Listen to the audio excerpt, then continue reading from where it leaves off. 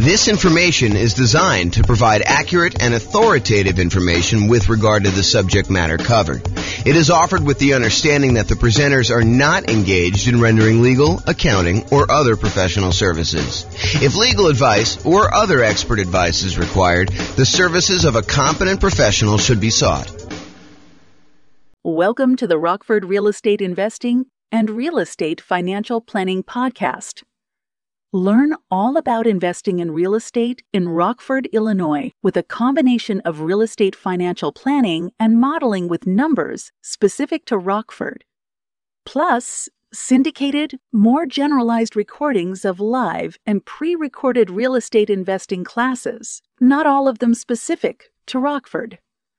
Be sure to stay tuned after the podcast for a message from our sponsors. Well, good morning and welcome, everyone. I am your host, James Orr, and today we're doing sort of the final class in a series of classes that we've done on financing options. Today is sort of the catch-all for all of the additional financing stuff that we haven't covered so far to date. So I'm going to jump right into it because we've got quite a bit to cover, and I want to make sure that we have time in case we have questions at the end. So historically, this is a chart from the 2022 National Association of Realtors profile of home buyers and home sellers. And this chart shows you what percentage of all the buyers used what type of loan. So of all the buyers, 62% of the buyers that purchased the property in 2022 from their survey used conventional financing. And we've done an entire class on conventional financing. In fact, we've done several classes on conventional financing. So if you have questions about that, that's not what we're covering today. This is the class on all the other types of loans. But 62% of them use conventional financing. 17% of all the buyers used FHA financing. And we've done a separate class on FHA financing. The 3.5% down option for being able to buy properties, single family homes, duplexes, triplexes, fourplexes, that's FHA. The VA loan, which is a nothing down loan program, which also allows you to buy single family homes, duplexes, triplexes, and fourplexes, that is the VA loan, and we've covered an entire class on VA loans. 5% of the buyers didn't know the type of loan that they got, which honestly is not that surprising. I was surprised that the larger percentage knew what type of loan they got. And then 5% got other. And so we are in that other area. The other area is all the other financing types that have not been covered, and we've covered some of those already. So here are the primary financing options, ones that we've covered before. The conventional financing, which there's the non-owner-occupant versions, putting 15%, getting PMI, or putting 20% or 25% down and buying a property that you do not need to move into. But then there's a whole set of conventional financing for house hackers and nomads that are buying properties as investors, really, but they're moving into the property as an owner-occupant, living there for a period of time, and then they're either renting out part of it, like to roommates, or they're buying a duplex, triplex, or fourplex, and they're renting out, a property that they're living in one of the units and renting out the other ones, like multifamily property, or I think I lost my train of thought there, or they're doing the low down strategies for the conventional financing, 3% down or 5% down. Okay, so that's conventional.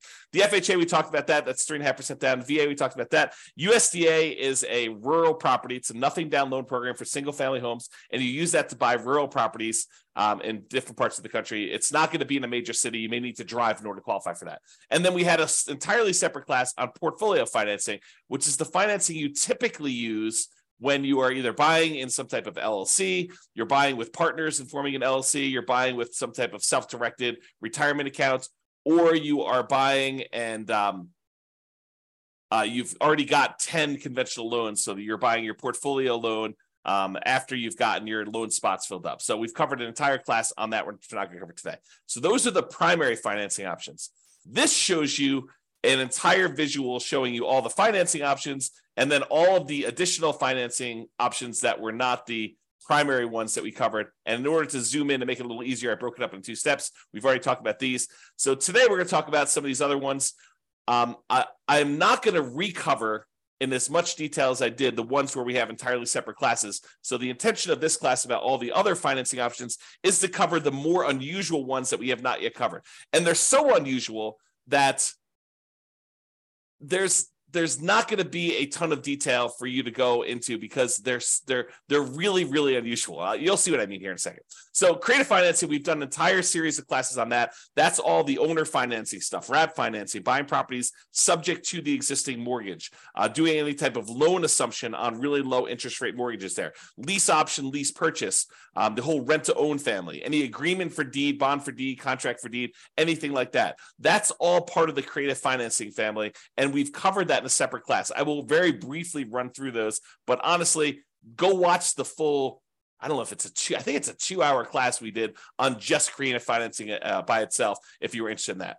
Then we've got private money, which we covered when we did the private money and hard money class. The difference in my mind between private money and hard money is private money is someone who is not usually in the business of making a real estate loan. Someone like grandma or grandpa or Uncle Larry or Uncle Bob, the people that they know you, they trust you. They may have some money invested in something else like CDs, and they're looking to get a good return on their money. And you are a real estate investor and you're looking to borrow money in order to go buy a property, but they are not typically in the business of loaning money on real estate loans. That's private money in my mind.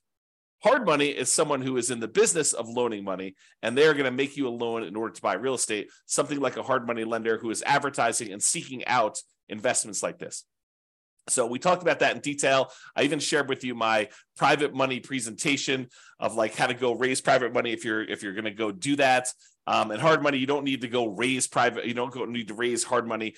They are already doing that. That is their job, is that they're providing these hard money loans. And we've covered those in a separate class. So I'm not going to deal with a ton of detail on that today either.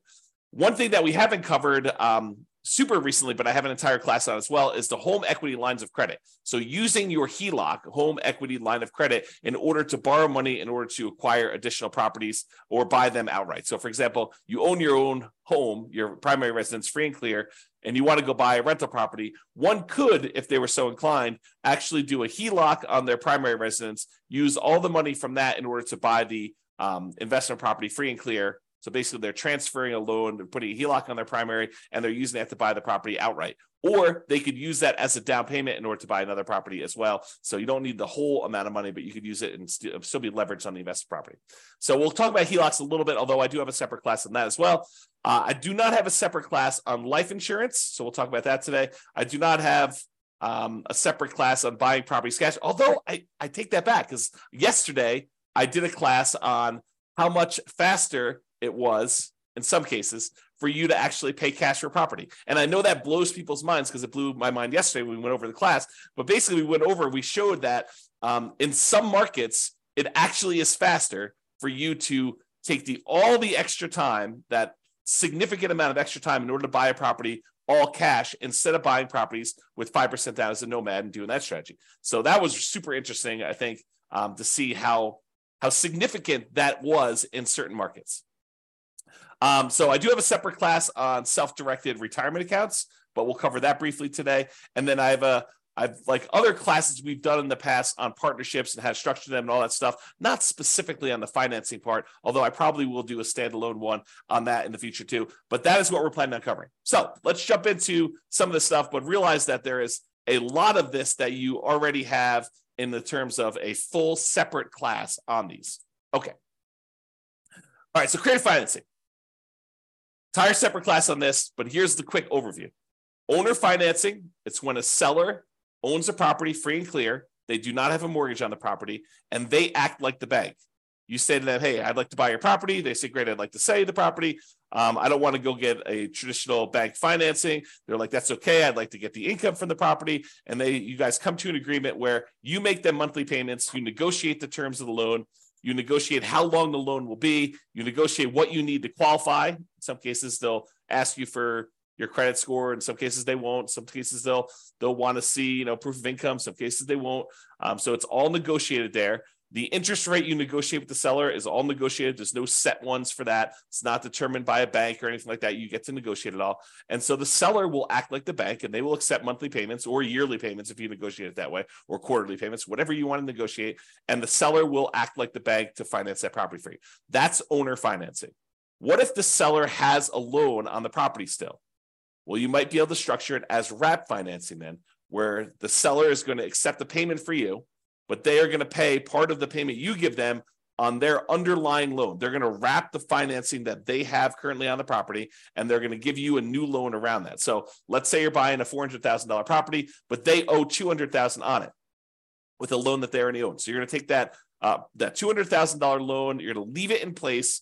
The seller is going to collect payments on you making a payment for the full $400,000 purchase price minus whatever you decide to put up for down payment, whatever you negotiate. And then they are going to take part of the payment that you give to them, and they're going to pay that underlying $200,000 loan. That's wrap financing. Loan assumption is when you're going to formally go to the bank and you are going to formally assume, you're going to apply and take over full responsibility for a loan that the seller already has. So, for example, the seller, a couple of years ago got a really, really good FHA loan, and you come in and you want to buy that property from them. You can formally go to the lender that has that loan and tell them you would like to formally assume the FHA loan, and they will have you fill out some paperwork. They may have you pay a fee, and then you take over their FHA loan with their old interest rate, which is probably attractive compared to what you can get today. The tricky part about doing loan assumptions in today's market is, in a lot of cases, not every single case, but in a lot of cases, the seller has acquired a property where they got their loan a few years ago, and the property values have gone up very rapidly since then. So they may have some equity that you may need to negotiate in some form or pay them in order to be able to formally assume their loan. Okay, so that's loan assumption. That's part of the creative financing. Then there's the whole rent to own, lease option, lease purchase family, which is you agree, you go to a seller. You go to usually to a landlord who's renting the property, although it can be to a seller, and you go to them and you say, look, I realize you're renting this property. I would like to rent it from you, but I would also like to be able to buy it from you. They're like, that sounds good. Why don't we go ahead and do this? We will structure a lease agreement, and I'll give you an option agreement to be able to buy the property. And so now you have a lease agreement in place with also, in addition, an option agreement in order to be able to buy the property for a certain price at a certain date in the future with certain terms. And so basically you structure this. That's a lease with an option. Or you guys can come to an agreement, have the attorney say to you, hey, look, why don't we do this as a lease purchase? We'll have a lease agreement in place, and we'll have a purchase contract that's good for a year or 2 years or whatever it is. And so now you have a lease with a purchase contract, which is a lease purchase. So that's the whole rent to own, lease option, lease purchase family, if you want to structure it that way. Then there's the whole agreement for deed, bond for deed, contract for deed, installment land contract. You could think of this almost like your car financing, where you don't technically own your car until you've made all the payments as agreed. That's this version for house. You have an agreement with the seller that says if you make payments over a certain agreed upon period of time and you pay off the full amount of the property, at the end of it, they will then give you a deed for the property. It's different from owner financing. That owner financing, you have a deed that you get immediately, but then there's usually either a mortgage or deed of trust that says if you don't pay, then the deed can be pulled back. You can have a foreclosure and the deed can be pulled back to the seller. So with an agreement for deed, the seller holds the deed until the very end. So some type of either installment land contract, agreement for deed, bond for deed, contract for deed. And then the last one is subject to. So the seller has a loan on the property and they agree to deed you ownership of the property, and you agree to start making payments on their underlying loan. That's subject to. Okay, so that's the whole creative financing family. Go watch the 2-hour version of that class for a lot more detail on that. But that is one of the other financing options that we have not talked about. Well, I guess we've talked about it in a separate class. All right, let's now talk about some private financing. And again, we have an entirely separate class on private financing and owner financing where I give you some of my private financing. I think I give you my private financing report that I would use when I'm sitting down talking to somebody who is maybe interested in loaning money. You can look through that. Do not copy mine, please. Go ahead and use it to get some ideas and then make your own. All right, so private financing.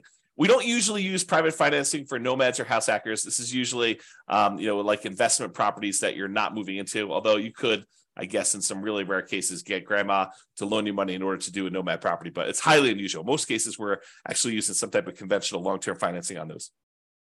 So private financing, as I mentioned before, this is friends and family. It is not someone who's in the business of making loans. So to go to somebody and say, do you know somebody who's doing private financing? That's not how you do this. What you're really asking them is, do you know someone who's a hard money lender? If you want to do private financing, you got to go talk to them individually. At Thanksgiving dinner, you tell grandma what you're doing. She's like, I got this money sitting in the CD. Why don't we do something together? You can say, that sounds like a great idea, grandma. Let's work together. And you can loan me the money. That's private financing. Or you're at work and you're telling your buddy at work, hey, I'm doing these fix and flips and, I'm borrowing money from this guy and he's charging me 15%. And the guy's like, hey, 15%, that sounds really good. I said, yeah. He's like, hey, I'd be willing to do it for 12% or 10% or 8% or 7%. And so you end up talking to your buddy at work and your buddy at work's got some money that they want to get a return on. And you guys work together to structure that, usually with the help of an attorney, structuring the paperwork for the first time or two. Okay. So private financing, more flexible than banks and can be much faster to close. The relationship is really important. It's actually critical in this case. It still requires a good financial statement because grandma's going to want to know that you're solvent, right? She's probably not going to take a risk if, you're not paying your other bills. She may, but probably not. And then it's typically, the range that you're able to negotiate is completely up to you, what you and grandma or someone else decide. But I would say it's typically in the 4 to 8% range right now. Can be a little bit higher, can be a little bit lower, depending on your relationship with the person and what they want and need. Okay, so that's private financing.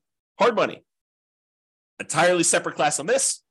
Don't usually use this for nomads or house hackers because the hard money lenders are not usually willing to make consumer loans where you are moving into the property. They usually only want to make commercial loans where you are not moving into the property. So they'll do loans like stuff on fix and flips, or if you're doing some type of like BRRRR strategy where you're buying a property, you're rehabbing it, you're getting it rented out, and then you're refinancing it at this point, probably a year later. That's the new rule for doing BRRRR. So you're probably doing that and you're using a hard money lender for that kind of 12-month period in order to do it.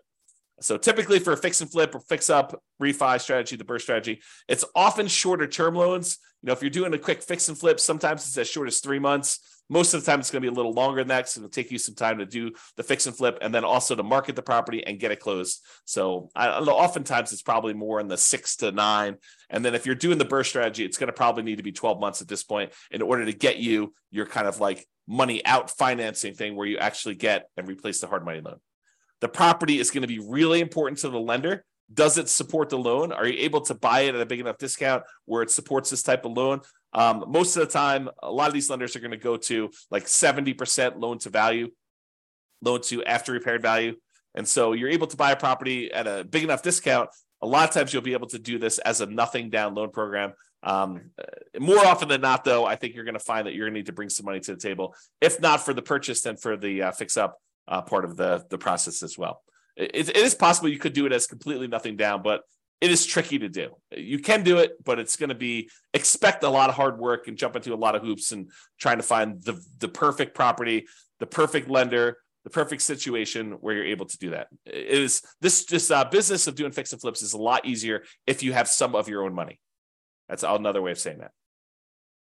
The borrower will typically be screened thoroughly as well. So a lot of folks think, I'm going to go do fix and flips because I've got bad credit or no credit. And, I want to get started in this real estate investing. And this is a way for me to build up my down payment and then build up my credit while I'm doing that, pay off some old debts I've got, clean up my credit and be able to get a property where now I can go buy long-term buy and hold properties. So they think that going in and doing like fix and flip and doing hard money is the way to go.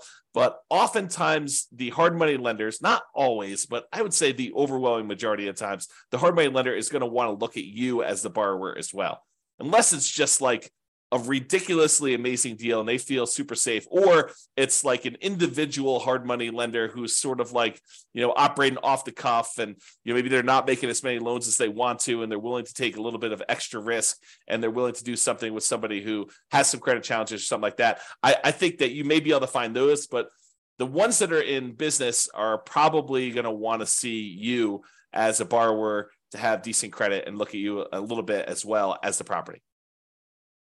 So the hard money rates tend to be in that 10 to 15%, sometimes a little bit higher, sometimes a little bit lower, and usually paying 1 to 5 points. A point is a percent of the original loan amount that you're getting. And so they may charge you, 2 points and 15% or something like that in order to do it, which means you're going to pay 2% of the initial loan as a fee in order to get the loan. And then you're going to pay 15% per year interest on that. So if you only hold it a half year, you're only paying half of that. But if you fold it the full year, you're paying 15% of the original balance.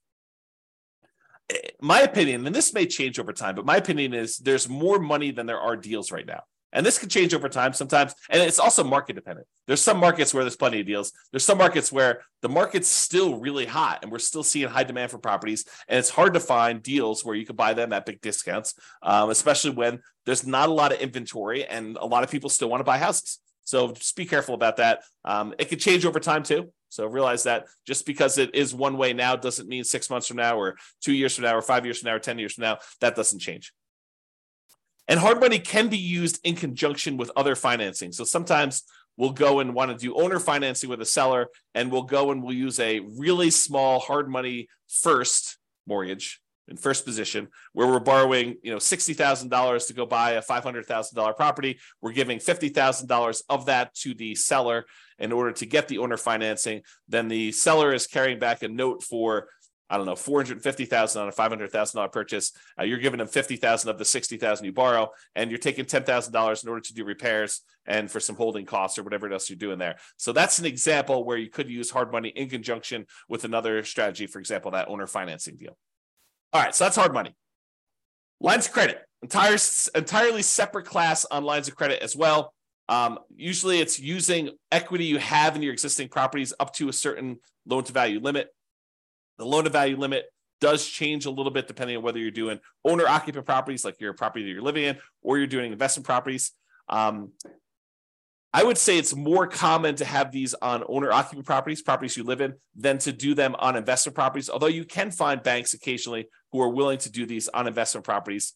They tend to be more variable rate loans, although you could probably find some exceptions to that. And they have different maximum interest rates if you're doing that, and also maximum loan to values.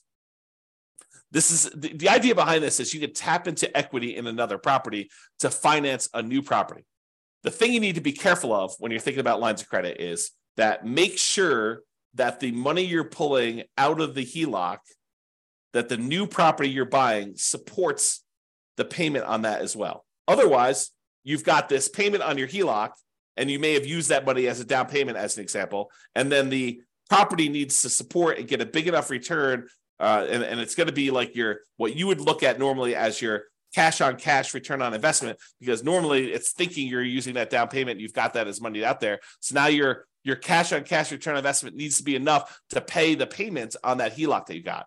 And depending on what market you're in and what interest rates are in the property you're buying, that sometimes is hard to do. In some markets, it's easy to do, but in some markets, it's really difficult to do.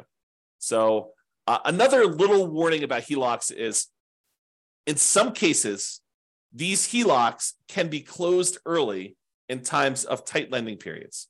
So if we see some type of financial crisis, it's not unheard of to have the bank call you up and tell you, hey, look, we're closing down your line of credit.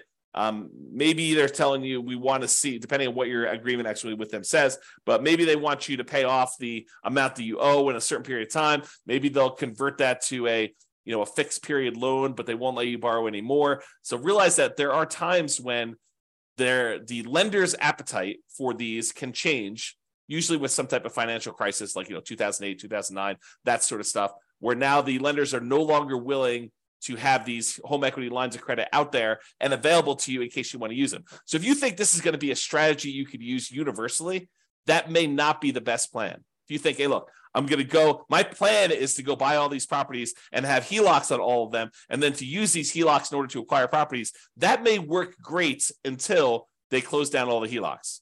And then you'd have to change your strategy. So just realize that can happen, kind of thinking ahead when you do your strategy. All right, life insurance. So I'm not an expert on life insurance, and there's not a separate class on this. So I'm going to try to cover it as well as I can, but realize that you want to go talk to, if you have a life insurance policy already, you want to go talk to your existing rep who can actually walk you through this. And if you're thinking about doing this, you should really study this. And there's a lot of, how can I describe this? There's a lot of information out there about life insurance that is designed to be persuasive to sell you life insurance, but is worded oddly. So there's a period of time a few years ago now, probably 3 or 4 years ago, where me and a couple friends were really digging into this life insurance idea. They talk about like the infinite banking stuff and everything like that. So there's a period of time where I was doing a ton of reading and a ton of study this. And one of the things I came away with is the way that some people were wording their description of life insurance and how it gets used, while it was technically correct, it was, in my opinion, misleading. It was worded in such a way that you could interpret it in a true way, but you could also say, that's not exactly what's going on there. So just be real, like eyes wide open if you're going to go do life insurance. Not that it's a bad thing, but realize that if it seems too good to be true, it probably is too good to be true. I guess is another way of describing what I'm talking about here. Okay, so the idea behind life insurance, though, is you can pay a company, a third-party life insurance company, and you can pay them a certain amount of money. And this is like term life insurance. I'll give you the really brief thing. So you pay a certain amount of money, and for a certain period of time, like the next year or 5 years or whatever it is, if you happen to die during that period of time, then the life insurance company will pay out. So, for example, maybe you pay in, I don't know what the numbers are, but let's say you pay in $1,000 a year for the next 5 years. And if you die at any point during the next 5 years, they will pay out, $1 million. I don't know if those are the exact numbers, but the idea is you pay in a certain amount of money and they pay you out a certain amount of money if you happen to die during that period. And there are usually some exceptions, like, if you die in within the first 3 months of the policy and it was, by your own doing or something like that, then they may not pay out. So there's usually some type of carve out for this type of stuff. So for life insurance. So that's sort of term insurance, and you don't have any residual balance. It's not like you pay the $1,000 in, and you've got an account with them that's accumulating or accruing or whatever it is like there. You pay them a certain amount of money, and you get the life insurance benefit from that. But there are all sorts of variations, and they go by a whole bunch of different names. There's a wide range of all this stuff. But basically, you can choose to pay in a larger amount to the life insurance company. And they will then invest that money and they will earn a return. And then they will have your balance with them actually grow. And so part of the money is going to pay a life insurance premium so that if you do die, there is a big payout. But in addition to that, you're paying more than the amount that you would need to have paid just to have gotten that life insurance benefit. And then they're taking part of that extra money and they are investing it on your behalf. And so what are they investing in? I don't know. You can go look up their kind of guidelines exactly, but a lot of times they're investing in stuff like stocks or bonds or other investments that they might have. And in some cases, what they're doing is they're taking the money that they have and they are loaning it out to the actual holders of the policy. So for the example, so over the last 10 years, let's say you've been putting money in this life insurance kind of policy that you've got there. And over that time period, you've grown a balance with them where you have $100,000 sort of like accrued with them internally in your account. And they want to go and they say, look, you've got this $100,000 invested with us. What do you want to do? And you could go to them and say, I would like to borrow against my $100,000 that I have with you. And then they will loan that to you and they will charge interest to that. And they may not charge you the interest directly. They may sort of do some accounting where maybe there's payments on it, maybe there's not payments on it. You really need to go talk to your policyholder as to what this might work like. But realize that any interest you're paying it to yourself instead of that money growing in whatever it is there. So that's sort of the idea. So you're really just, it's sort of like a weird savings account with some additional tax benefits and maybe some, of the policy itself going to some life insurance. They get all complicated. There's lots of variations on them. So go do that. So the idea is you may decide to pay into this life insurance policy and have this be an investment vehicle.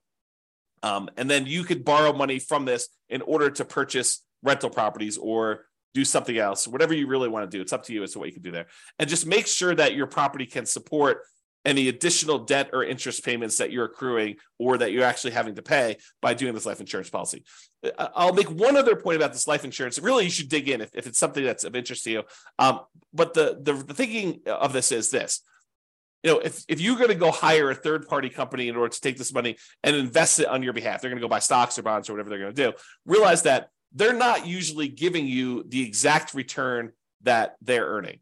And they may charge you some type of admin fee, or they may say, we will, you'll get 80% of it, or you'll get something. So really, they can structure it lots of different ways, but they're having to profit to run their whole organization from the money that you have invested with them. So it's not like you just take the money and you invest it directly and you get to keep 100%.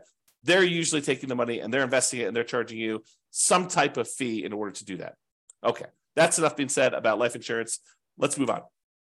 I was talking about self-directed retirement accounts. And there's an entire separate class on this.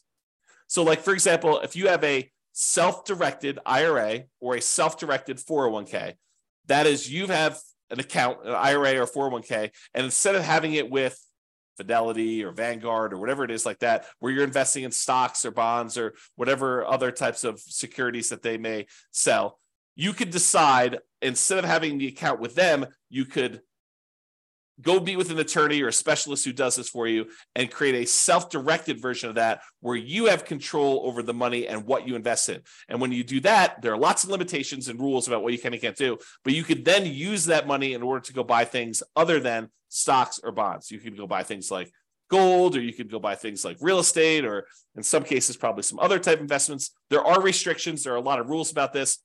Go watch the class on a lot of details on that. And also, there are rules about what you can do for the investment you're buying.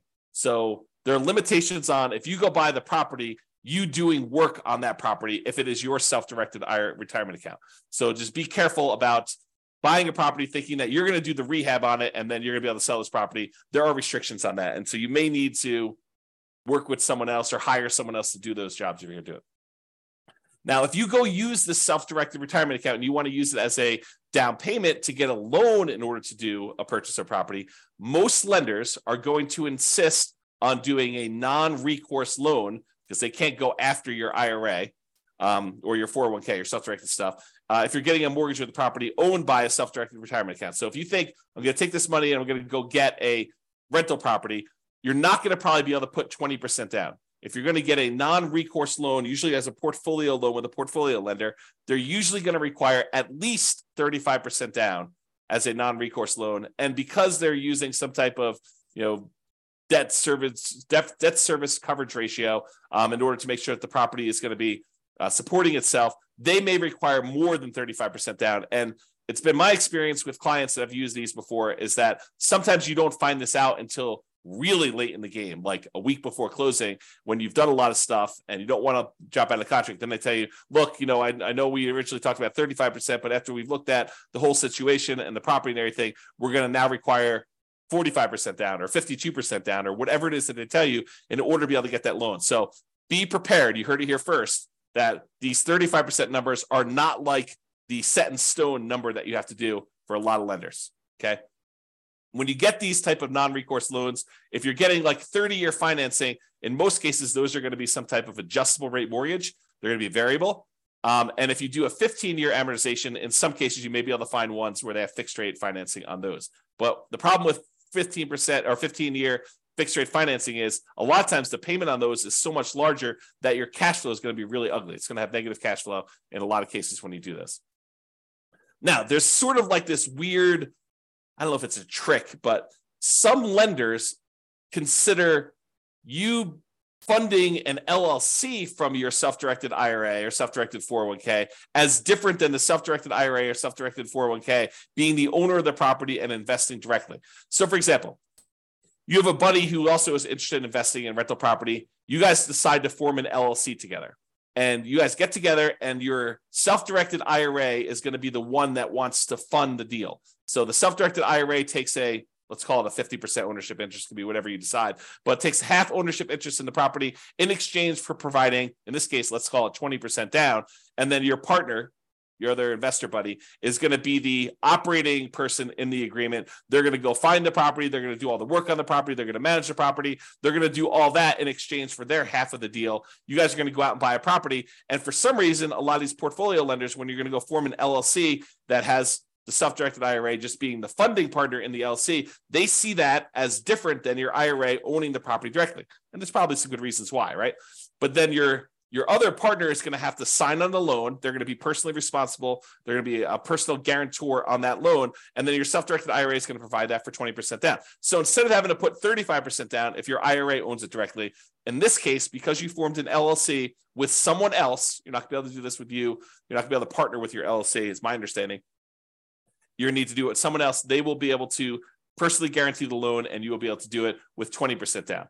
So that's a kind of way to do it. Again, talk to a professional, specialize these in details, or go watch the 2-hour class to get some insight before you go talk to your guy. All right. Couple more. Cash. So yesterday, just happened to teach a class on this.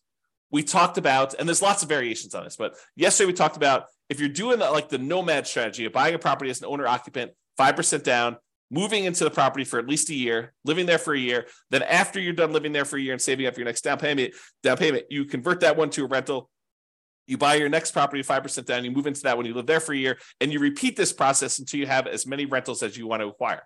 So using that strategy compared to somebody who is moving into a property, living there, and they buy their one owner occupant property first, and they stay there forever. Then they start saving up using the same savings rate as the other person was for doing their nomad. So it's not a huge savings rate, but taking what seems like forever to save up to the point where you have 100% of the purchase price of the property you want to buy, and then buying a rental property, not moving into it, but buying a rental property, all cash. Then you take all the savings you have from your regular job and any positive cash flow you have from this free and clear rental property. You use that to save up and buy another free and clear property with that thing. It turns out that in some markets, that is actually faster, saving up and paying all cash for properties, than doing the nomad strategy of buying 5% down properties and acquiring that way.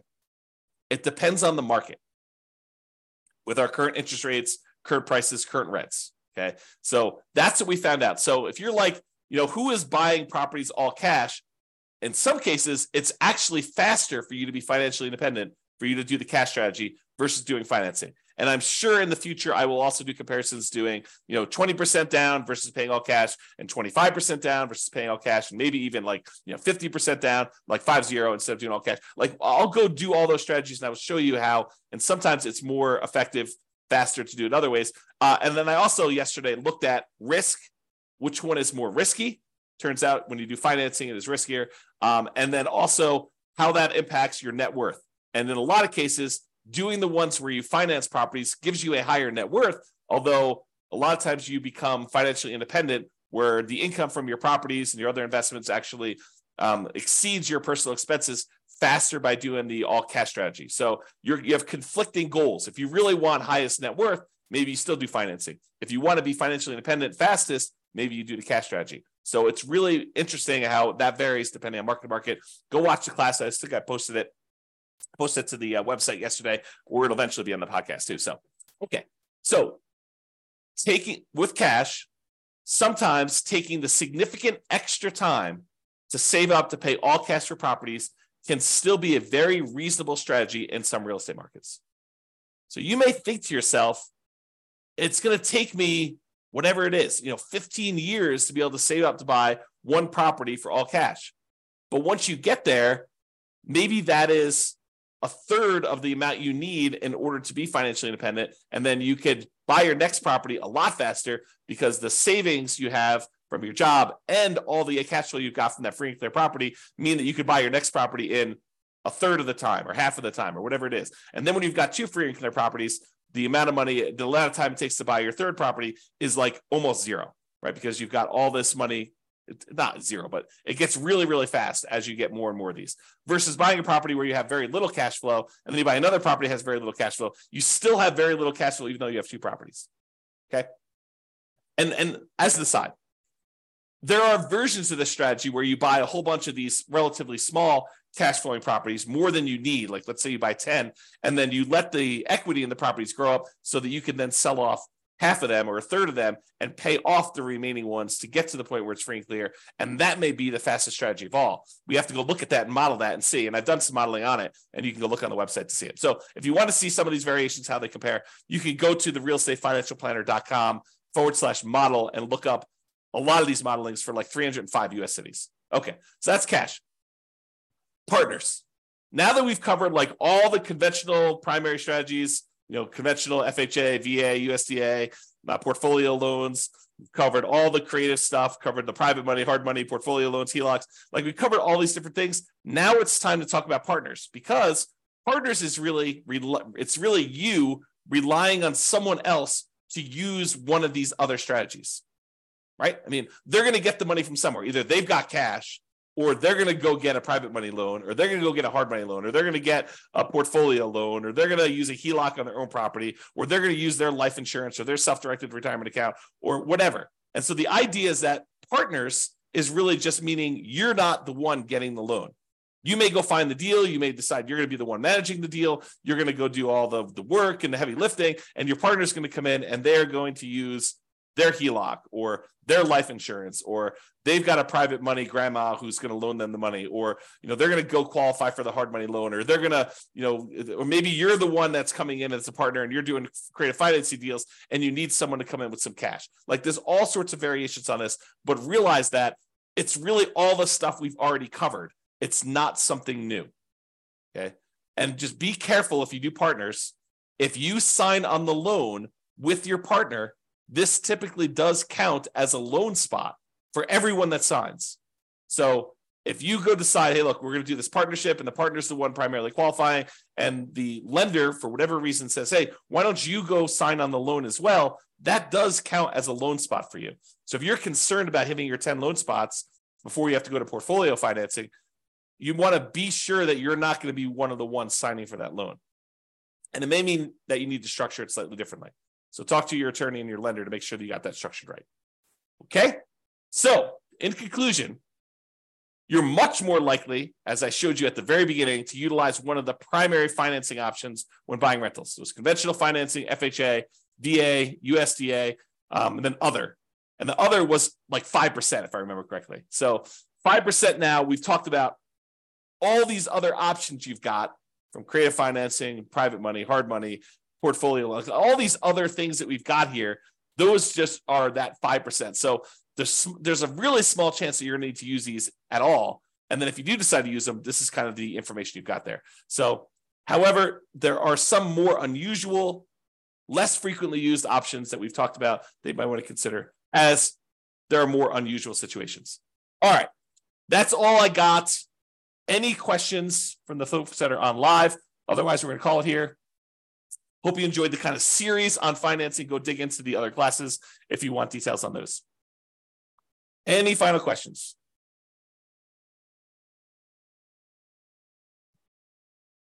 All right, that sounds great. I appreciate you guys. Thank you so much. I will talk to you all tomorrow for our next class. Bye-bye for now. With home prices up, mortgage interest rates up, and rents up, but not quite enough to counteract the higher prices and interest rates, cash flow on rental properties in Rockford is harder than ever. Book a call with the Real Estate Financial Planner to apply our proprietary 88 strategies to improve cash flow on your rentals. See the show notes for a link to schedule your call and improve your cash flow today. If you're a real estate agent, lender, or professional in Rockford that wants to help our real estate investor listeners, consider reaching out to learn about collaboration opportunities with this podcast. We'd love to add more value to our listeners by having you assist our investors buy, sell, and finance their real estate investments. See the show notes to schedule a call to discuss collaboration opportunities.